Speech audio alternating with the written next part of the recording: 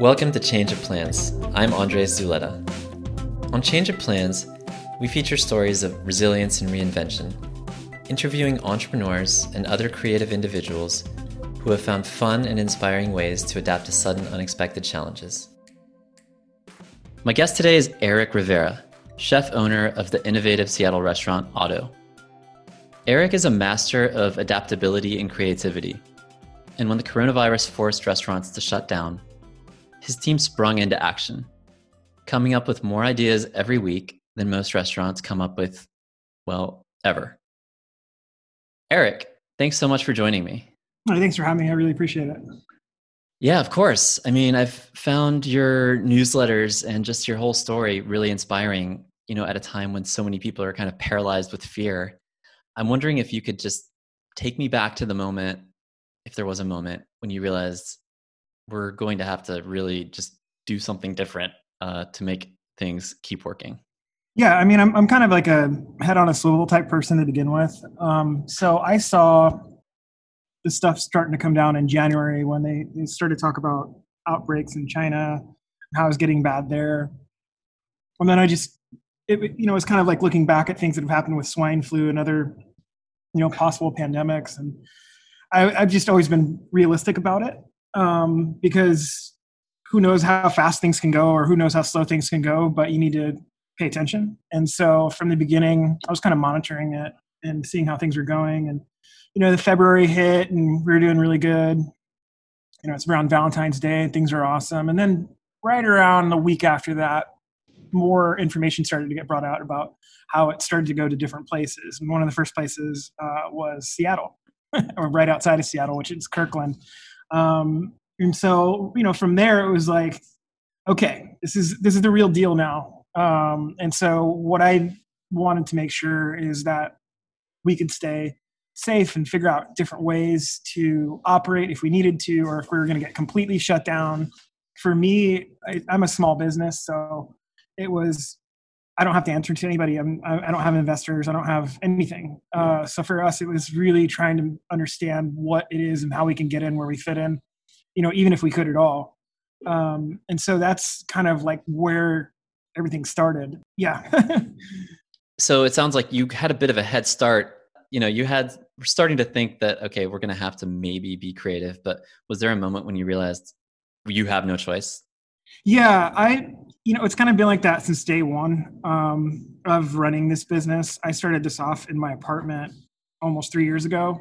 And so kind of building it up from there, I've been doing different things, kind of where the supply and demand is and how do I adjust the things really quickly? How do I cook out of a coffee shop that isn't set up to do things that I need to do as a chef? It's just always been adaptable.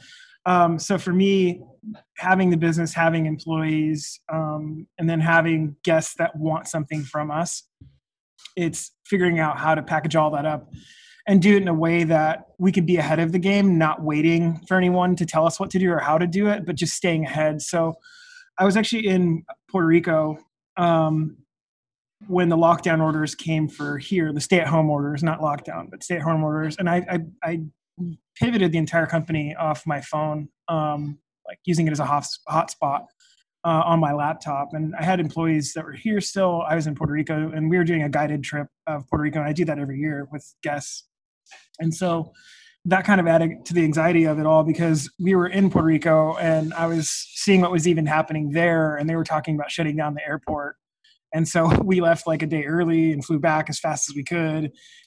Looking at that now, I mean, that's pretty crazy, but I was just doing it because I knew that, our employees, I don't want to give them option. The only option of going, okay, you're laid off now. You're not on my payroll, figure your own stuff out. I didn't want to do that. I also know that we operate very differently. So I know that normal restaurants that are banking on dine-in service, I know I could get around that completely by having other options and offerings available for us. And so I just knew that we had something, even since day one, 3 years ago, that's been very different and like kind of anti-restaurant. So I have so many questions about that. But yeah. Just for people who maybe aren't as familiar with your story, when you say that you essentially pivoted your Yeah. restaurant, what exactly kind of was one of your first steps and one of your first pivots? Yeah. So basically, what I wanted to establish was what are we going to sell to people to drive revenue here? Because that's basic business, right? And I come from a background previous to this of basic business. I got taken out during the last recession. I was in mortgage insurance and financial services. And I was 25 at the time when I had to basically hand in my keys to a house, a car, actually lay off employees because we had no option. And I basically said, I need to figure out a different way to do this so that way that never happens again. And one of the things that I gravitated towards since I was like a little kid, I always loved to cook. So I chose a new profession completely and basically pivoted my life. So I pursued that, meaning cooking professionally. And I said, even if, worst comes to worst, I could still make really good top ramen in my car and sell it if I need to that way.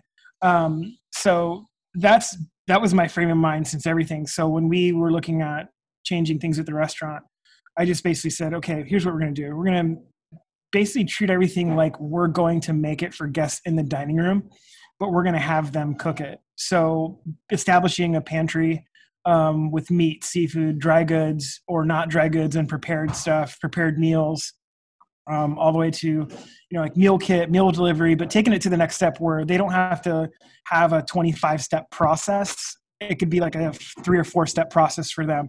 And we're doing a lot of the front end prep so that way they can be confident that they're not going to screw up dinner. And then having accessibility between them and us, it's not like I'm a global chain. I'm not like a globally known chef. So, people can text me and I'm like, yeah, I mean, just sear it. You're fine. And That's awesome. it's a very different point of view because it's cooking, not rocket science. So my thing is just to treat it like it's not a big deal and meaning my point of view to them so they can feel confident about it. And they're like, oh, I'm not going to mess this up. I was like, why would you? Like, no, you're fine. And so we built a lot of experiences that way. I started to get not bored, but I started to look at things that we were offering. And I'm like, I don't think this is enough. I don't think this is engaging our guests in the way that we need to. So then that's where we kicked on to like at-home experiences where, for one, it was camping at home. We would buy tents. We would make all this trail mix stuff. We'd make all these foods and all these different things. And they would set up the tent inside of their apartment or house. And then we would come back and I created a video playlist that worked out in real time. So that way it was them hiking through the forest. It has imagery. It's them building a campsite with a fireplace. And then, going into that, then it's at nighttime with, them sleeping in the middle of the forest with, cricket sounds and all that kind of stuff. So it's evolved really quickly where I'm trying to still basically figure out what it is that people want. They want to go dining at restaurants. They can't. So it's creating every other step minus them sitting down. Just going back to all of the projects that you have, when someone goes to your website, there's like a zillion amazing things going on. So I'm just curious about your process. Yeah, sure. There's proactive things that I want to stay out and see, like, I want to sell this and I want to have this, 4 to 8 weeks out. And that's a long-term thing that we could really dial in the process and make it really cool. Or there's reactive stuff. So when the first round of PPP loans came out, nobody got them except for chains. And so I said, basically, fuck it. If we're not going to make money that way, I'll make money like this. And so I essentially mirrored a Ruth's Chris Steakhouse and a Shake Shack. And I'm like, I'm going to make their food. I know I can make it. I know on my level, like I know I can make a better Shake Shack burger. I know I can make a better Ruth's Chris steak. And so we did that and I followed their price point and I have better ingredients and I sold it to my guests and I packaged it up that way. And I said, hey, it's the same price, but we're going to do it better. And that's kind of my style to be like, okay, if that's going to happen, then here's this. If that's going to be the case, then here's that. And some of it can be really successful. Some of it's not, but we have enough stuff going on that it's okay. It's not like I'm trying to be a singular concept and I'm banking on that. I'm going, what do we need to generate in order to pay everything? And how do we do that? And then from there, it's figuring out how far out that is, meaning like, if this is too much of a crazy idea, do you think people would buy into it? I like that. Or is it this just like a grilled cheese sandwich day where somebody's buying a $2 grilled cheese every day? I'm cool with that too. So one of the things that really originally drew me to your story was how you were protecting your employees at a time when kind of the common refrain in the hospitality industry was, well, got to let everyone go. But, when I read your perspective of taking care of your employees, it really resonated with me personally because I'm also a small business owner and I've also managed to keep all of my employees on. And most of the entrepreneurs that we're interviewing for this podcast are also doing all they can to keep, their staff on too. So tell me a little bit more about kind of your approach. Yeah, I mean, my background is, like I said, business before this. And so I understand how numbers work. I understand how expectations work. And, again, kind of going back to the last recession, I didn't want to have a second go around of laying people off. So whatever that was, cool. But, when you fast forward 12, 13 years later, I understand what the employees are. I understand what they need. And I didn't want to take that away from them. We launched health benefits for them on April 1st, which is right in the middle of all of this stuff. We pay 50% of the premium. So here's all these added costs, right? But it's a black and white thing to me where it's like, are you going to take care of your employees? And it's more than lip service, because in the restaurant industry, it's always, yeah, we're all family and this and this and this. And I'm just like, I've never been laid off by my parents. I've never been fired by my parents. So that's the reality of what a business is and what restaurants aren't. So the model of restaurants, doesn't work. It's on them. Everybody's always been waiting to, they don't want to have a tough conversation about what wages are and how people get paid, or how tips are subsidized by guests that come in because owners don't want to pay people that much. And it's just always passing the buck to somebody else. And I set the business up very differently from day one. We don't do tips. We don't do service charge. We don't do a lot of the other things that restaurants do. It's been harder to get everything dialed in to make it look like a cool Instagrammable inside of a restaurant, but I didn't really give a shit about that stuff. I put us on and said, I'm going to open a restaurant, the food's going to be dope. Everything else is auxiliary and we'll get there. So I don't want to speak for your employees, obviously, because I don't know them, but I'm just curious. I mean, for their experience, and I'm guessing, first of all, they quite appreciate your approach. And I'm also wondering how their roles have maybe had to shift during this crazy time. Yeah, it hasn't been easy. There's stuff that they've had to deal with. We've had a couple people that they were like, I'm not feeling good. And immediately it was go home, get tested. And they came back negative. And everybody has their own, issues outside of work. But I just, I basically told people, I was like, hey man, if you need to leave or if you have to do this, then we'll take care of you. We're not going to just like throw you aside. If you don't feel comfortable coming in and work, we'll, pay you for a certain amount of time that we can. But other than that, we haven't had that problem, and I'm not asking anybody to do something that I wouldn't do myself. So I'm pretty much here like every day. Ingrid's been here like every day, and we've got other employees that are just, we're knocking it out, and I've finally got them back, even with all this stuff, to having a 5-day work schedule where they have 2 days off straight, and that's like important to me, and it's important to them to just kind of hit that reset button, and they can go home and sleep or stare at a wall or play Animal Crossing or do what normal people, I guess, are doing. But for me, it's the focus of making sure we can keep the thing going and keep them excited about it and keep them in the creative sense, mind, where it doesn't put them in a hole where they're going like, oh God, I gotta go to work today. I gotta make this stuff. It's more about like, being a fun little pinball, and you're going like, what are we going to do today? What's that? What's this? What's that? And keeping the same spirit of what we've always been doing. We're still being creative and innovative, and that's all I care about. What are some of the kind of experiences, projects, or just anything that you're working on right now and kind of into the near future that you're most stoked about? We did a experience before. It was basically traveling to 1950s Seattle and kind of seeing what that was about. I want to take that to kind of the next level now, where it's not just in the past, but the present and then the future, and just kind of package it all together. So kind of showing what on a spectrum Seattle cuisine is. We had this Oregon Trail dinner series. It was a strategy-based dinner game that we were doing. is really, really popular. But I'm working on the at-home iteration of Oregon Trail right now. So that's going to be basically put on Zoom. And essentially, as the rounds go, people will get kicked off and we'll find the person or group or whoever that ends up at the end of the Oregon Trail. So bringing back that strategy-based dinner game. Ingrid likes to play card games, and so she wants to host, a night of going to Monaco where it feels very luxurious, and then she's the card dealer, so it allows them to kind of like dress up and they can feel fun and we can send them cool food. But then it's interactive where, at the end of the night, they'll win like a prize from us.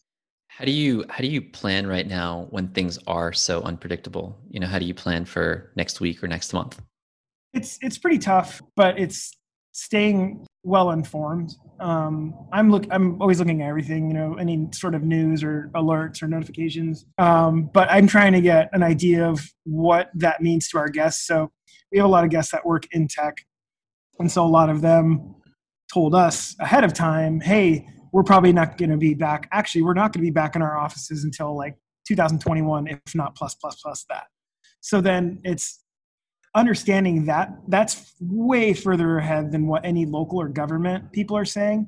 So then it's devising programs based off of what somebody would need to work from home and what that is. So is that a lunch from home thing? Because a lot of these guests would get free lunch. They've had stations set up. They'd have all these things. So we developed a lunch from home program. For other planning, everybody's going to want to go back to their favorite restaurants, whether they exist or not, I don't know. But they're going to want to go back to that style and that set. So I'm working on something now where it's kind of to the next level of what I think dining will be, and doing, a no contact completely dinner. So they can essentially have everything set up for them on a table that doesn't require any more touching until they're done and they're ready to leave and they're gone. So for them, it's like an easy pathway in. You're sitting, food's already there, the drinks are there, everything's ready, and then that's like the efficiency of it. Awesome. Putting aside the big chains and the big restaurants and the big name chefs, what advice would you give to other small business owners and small restaurant owners who are not quite finding the level of inspiration that you're tapping into right now? I mean, put on the blinders and go forward. For the last 3 years, it's been really interesting because while I was doing things here in the city, everybody just kind of laughed it off and thought it was a joke, and couldn't really understand what we were doing. And they're like, what is it, a restaurant? Do they do catering? Do they do tasting menus? Do they do chef's table? And I would just tell them, yeah. And they're like, what's the concept? I'm like, we're open. And so at that point, it's just put the blinders on and just, who cares? If we have certain things that are happening too many times, then I'm like, I don't know if we should continue doing that because we're going to saturate us and then we're going to be known for that thing. Yeah. And I don't want that. I don't think it's okay. We have in the last year guests that have come in more than 100 times. So for us, it's banking on telling them that we're doing something new. And that's exciting. So for our listeners around the country and in other parts of the world, what is the best way for them to support what you all are doing? My website's ericriveracooks.com. And then from there, you kind of plug into all the stuff we're doing. I think from there, we're on Instagram, it's Otto Seattle, ADDO Seattle. And then they'll kind of point you to everywhere else. I've kind of sort of built this, almost like it feels like a scavenger hunt for guests, but that's on purpose. I don't want them to feel like it's a random burger place or a random everyday restaurant. I want them to kind of get invested in the idea of what we do, and then they discover a newsletter, and then they discover this other thing, then they understand this other thing, and they randomly see like an Instagram story that's there for 24 hours that has a very specific experience attached to it. So it puts them in a spot where they're like having to pay attention constantly, and I kind of like that. I love what y'all are doing. Thank you so much for taking the time. I know you guys are super busy, but I appreciate you coming on today. Yeah, thanks for reaching out and talking. Of course. Yeah. So please check the show notes for more about Eric and all of the great work that he's doing at Otto. If this episode inspired you, please share it with a friend and leave us a review wherever you listen to podcasts. To learn more, visit changeofplanspodcast.com. That's all for today. Thanks for tuning in.